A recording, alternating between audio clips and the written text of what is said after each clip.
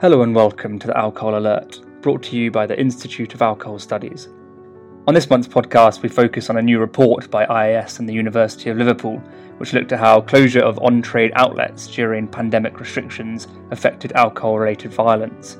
We spoke to the authors Lucy Bryant, a senior researcher at IAS, and Dr. Carly Lightowlers, a senior lecturer in criminology at the University of Liverpool. We asked them what their study looked at.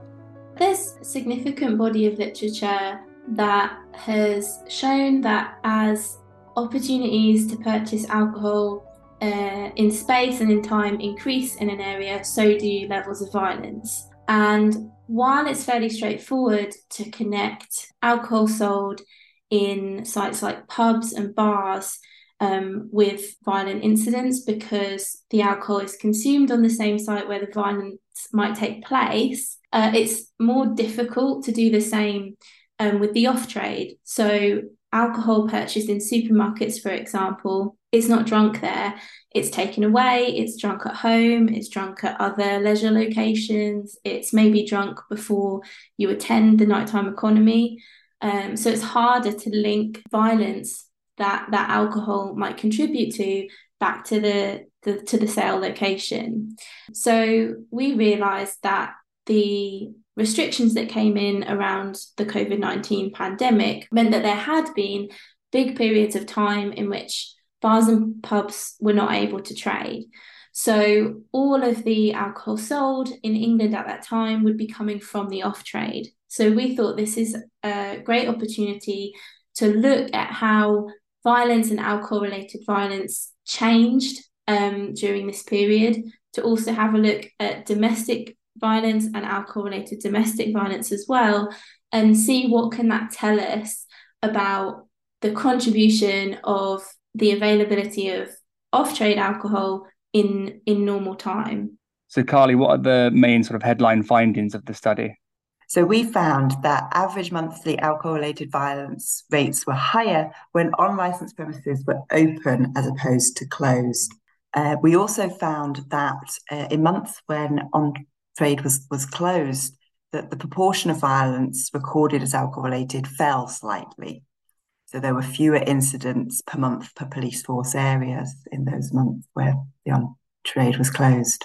And finally, we found, interestingly, that on-trade closures didn't change the levels or the proportion of alcohol-related domestic violence over the study period. When pubs and bars were closed during COVID-19, total levels of alcohol-related violence fell, which is to be expected because that represents a significant drop in the physical availability of alcohol. However, when you look at the proportion of alcohol-related violence when those sites were closed, it dipped only slightly. And what that told us is that the contribution of alcohol sold in supermarkets and shops to violence is comparable to that of the alcohol that's coming from pubs and other sites like that. So although this doesn't necessarily represent an alcohol market operating under kind of normal conditions, what we can take away is that we need to seriously consider the off-trade when we're talking about violence. Taking a step back a bit, and Lucy sort of briefly touched on the connection between the availability of alcohol and violence. Carly, what do we know about the link between availability and the rates of violence regarding the on and off-trade sale of alcohol? Yeah, so I think Lucy nicely touched on the fact that international evidence does point to an association between that alcohol availability and violence. And there's quite a strong and consistent evidence base internationally that suggests on-trade availability, so pubs, clubs, bars, those sorts of venues, can be related with violence. But it is more difficult to disentangle an association with the off-trade. And the evidence around that is a little bit more mixed for the reasons that Lucy outlined previously. Also, sometimes in studies of availability, aggregate volumes of crime or violence are looked at as a whole. And what we've done here, which is less common in most studies, is also tease out what's happening around domestic violence, which tends to be less commonly investigated, but of course was of concern, especially during the pandemic. Yeah, so with domestic violence, Lucy, you showed in your study that actually the alcohol-related domestic violence incidents barely really changed at all. Does this suggest that on-trade availability has very little to do with domestic violence? I don't think that our findings necessarily suggest that. I think what it points to is the really significant role that off-trade alcohol sales might play in those kind of incidents. Because as I mentioned, there was a slight dip in the proportion of overall violence that was alcohol related, but there was no dip in the proportion of domestic violence which was alcohol related. So our overall findings tell us we really need to consider the off-trade, but they really point us to that conclusion when we're thinking about domestic violence. And we previously, along with others, have called for a greater consideration of the off-trade as a contributor to those kinds of incidents and to violence in the home, which is often a lot less visible. So hopefully these findings can contribute to our thinking around that and our recommendations for policymakers. Yeah, we can get to sort of your recommendations for policymakers.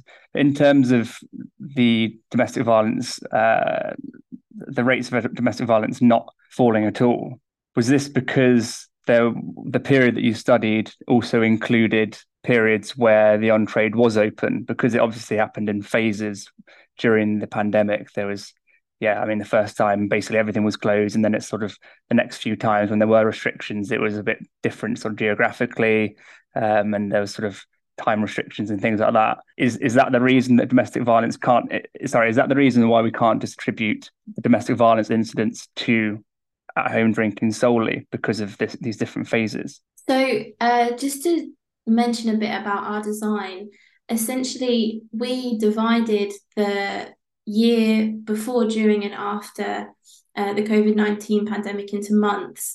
And we looked at the restrictions that were in place in any given month on the on-trade. And as you mentioned, sometimes that was complete closure, so it was a lockdown. So there were no sites open at all. Sometimes it was a closure of a really significant proportion of on-trade sites. So, for example, the times when you were only able to open if you had outdoor space, for example. But all of the months that we identified as months of closure represented really significant falls in on-trade availability. So I don't think that our finding around domestic violence is related to the design in that way, because, like I say, there was a difference between our findings around domestic violence and our findings around alcohol-related violence overall, and they were obviously both subject to the same design. I think our study comes after a kind of long history of investigation of alcohol availability and violence.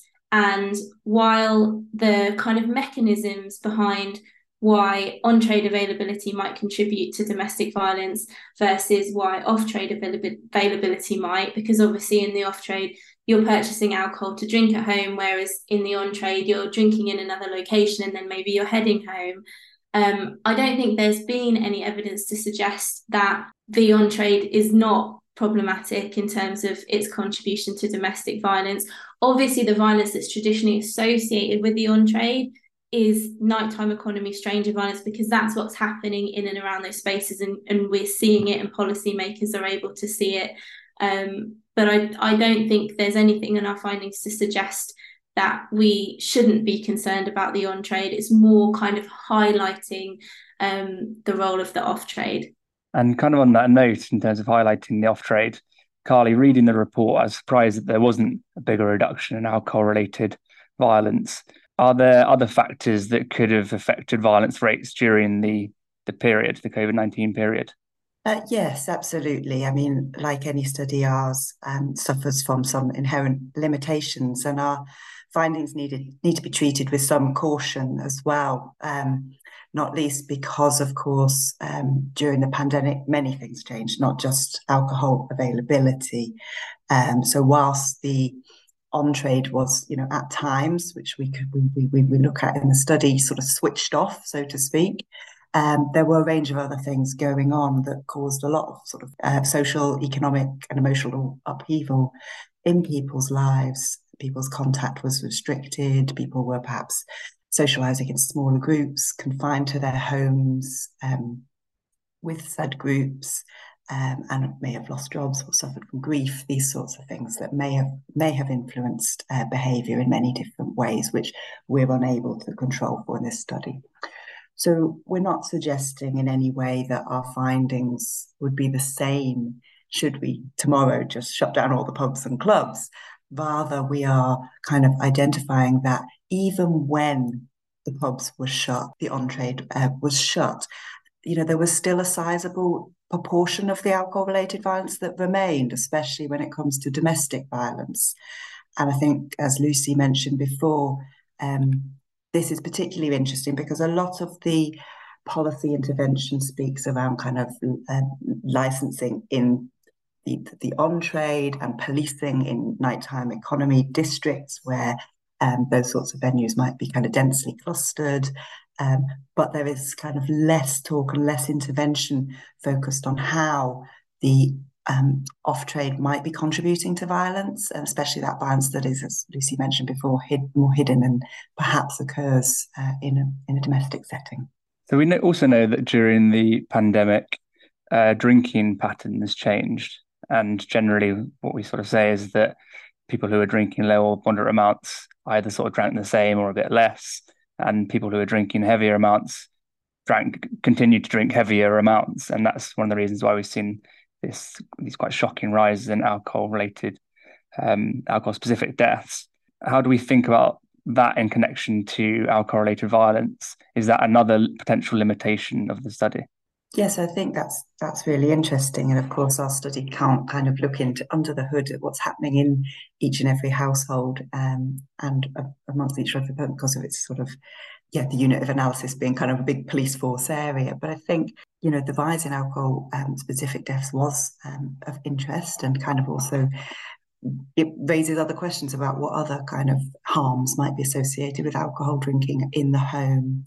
And that off-trade consumption of which we identify, this is still going on, even when you confine people to just drinking at home. Of course, drinking patterns and social interactions will have potentially also shifted, and increased drinking in the home might have caused strain on domestic relationships and things like that. But I think the takeaway is still the same, that there's still potentially some merit in addressing off-trade alcohol availability to limit a range of harms that happen, very visible and less visible. Yeah, definitely. And Lucy, you discussed in the report that much of police time and the development of violence reduction interventions focus on the on-trade, and you've mentioned it a couple of times today. How would you like to see policymakers proceed in order to more accurately reflect how the availability of alcohol affects violent incident rates? Yeah, I think it is important to think about the licensing system that's in place in England and Wales, and the opportunities there to tackle this driver of violence. So, as many listeners are probably aware, if an application for a new premise comes into a licensing authority, the presumption is that it's granted. And local groups like the police and other bodies, and also members of the public, can lodge objections to any application. But those objections cannot include the fact that they feel their local area is already overserved in terms of alcohol availability.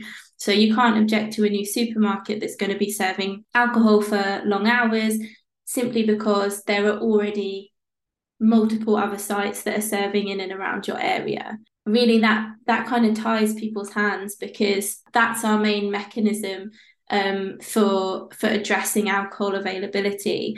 And one thing that might improve the licensing system is if a public health objective was added, which could be crafted in such a way as to allow people to say, actually, look, my local area already has this much availability, and adding additional opportunities to purchase alcohol is going to lead to increased violence, increased health harms, increased social harms as well. As you mentioned, the nighttime economy and the response to that has probably been driven by its visibility. And I think it's really important that we think about what are the levers we can pull that aren't going to tackle violence after it's happened, but are actually going to potentially, reduce its severity or reduce its frequency before it even occurs. And I think the licensing system's the site to do that. An interesting time that we're speaking about this, because only a few days ago was the Women's World Cup final, and a lot of the news around that over the past few days has been from industry figures saying that the licensing laws need to be relaxed so that pubs essentially can serve alcohol earlier, because some said that it was a shame that they couldn't sell alcohol before 11 a.m. So it's interesting that it's sort of the media narrative has been much more about relaxing it, when you're talking, I guess, a bit more about not necessarily restricting it, but giving licensing authorities the tools to be able to restrict it. Who is it that would be given those tools? Would it be local authorities? So at the moment, it's an objection can be lodged to an application from a range of different bodies known as responsible authorities, and the licensing authority is one of those bodies. So are the police and trading standards, things like that, but also the public can lodge objections. So if we made it so that an objection about like local availability could be considered, then it would be empowering all of those groups. And I think it's really important when we think about the public, because Carly and I have also done work that has shown that it's the lower socioeconomic groups that experience alcohol-related violence at the highest rates. And other researchers have shown in multiple locations that alcohol availability is highest in lower socioeconomic areas. So it's a tool like this, an amendment to the Licensing Act like this, could not just help reduce violence, which is obviously a good thing, but it could help reduce those inequalities as well. And I think people should be able to have more of a say over what their neighbourhood looks like, and I think it's an amendment that would, as you say, impact lots of different bodies, but it's the public would also really benefit. We should think a little bit more about how, we can harness the tools of, kind of public health intervention to reduce crime and violence in a meaningful way, and address those sort of systematic inequalities that persist in crime more generally as well. These are also problems concentrated in lower socioeconomic groups. Domestic violence, of course, disproportionately concentrated amongst women and girls potentially. So, again, to be able to protect people from harm in those domestic settings, it would be important. And so I just think that whilst, of course, it's easier to perhaps intervene in nighttime economy settings, given it's a public space, and obviously policing, patrols and things like that can happen in those spaces, it is a bit more challenging for crime prevention to sort of start to think about how they might intervene in those sort of more hidden problems. But that's to start to think more creatively, perhaps, about it not just being alcohol-related violence, not just being a problem of public nighttime economy violence. Just following from what Carly said, I think the great thing about thinking about alcohol availability is that it's a violence prevention measure. So it's a prevention measure. So it's not that we're responding to violence that's already taken place. We actually have the opportunity to lower rates of violence and to potentially lower the severity of the violent incidents that do take place. And I think that's what's really important to consider, especially when you're weighing it up against interventions that are maybe more reactive. This is something really powerful that local authorities and other policymakers could really harness. That is all for this month. Thank you for listening, and we hope you can join us in next month's podcast.